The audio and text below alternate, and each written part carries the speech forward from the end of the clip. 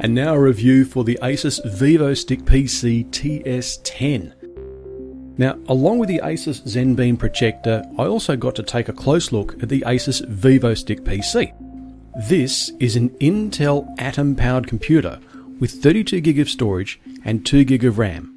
On first blush, this doesn't stack up well against bigger spec laptops and desktops we're used to seeing, but with the explosion of cloud-based services like Office 365, Google Docs, Xero, Netflix and Foxtel Now, this pint-sized PC on a stick can actually go as fast as your internet connection. This PC is ideal as a kiosk or tiny form factor web-based workstation. Just plug it into a HDMI port on any monitor, TV or in my case projector, and you have a workstation that is much more portable than most netbooks. In fact, I took this with me on a recent overseas trip, and this combined with a projector, Bluetooth keyboard and mouse gave me a capable workstation for keeping on top of day-to-day business. This total package managed to fit nicely into carry-on luggage, eliminating the need to deal with the security screening we're used to with our laptops, not to mention the hassle of lugging a laptop bag that screams "steal me." The USB and USB 2 ports allow you to connect an external hard drive, which allows you to expand the existing storage.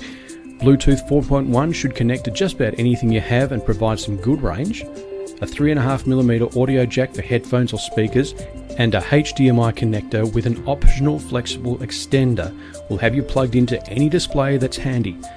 Also supporting Wi-Fi A, B, G, N and AC, this Windows 10 PC retailing at around the $200 mark is a great spare or burner PC that can get you out of a bind or be your ultimate travel companion.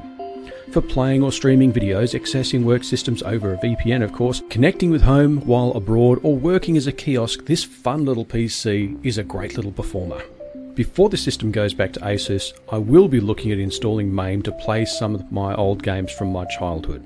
Frogger anyone? You can subscribe to the Daily Tech News Australia podcast for free on iTunes or your favourite podcast service.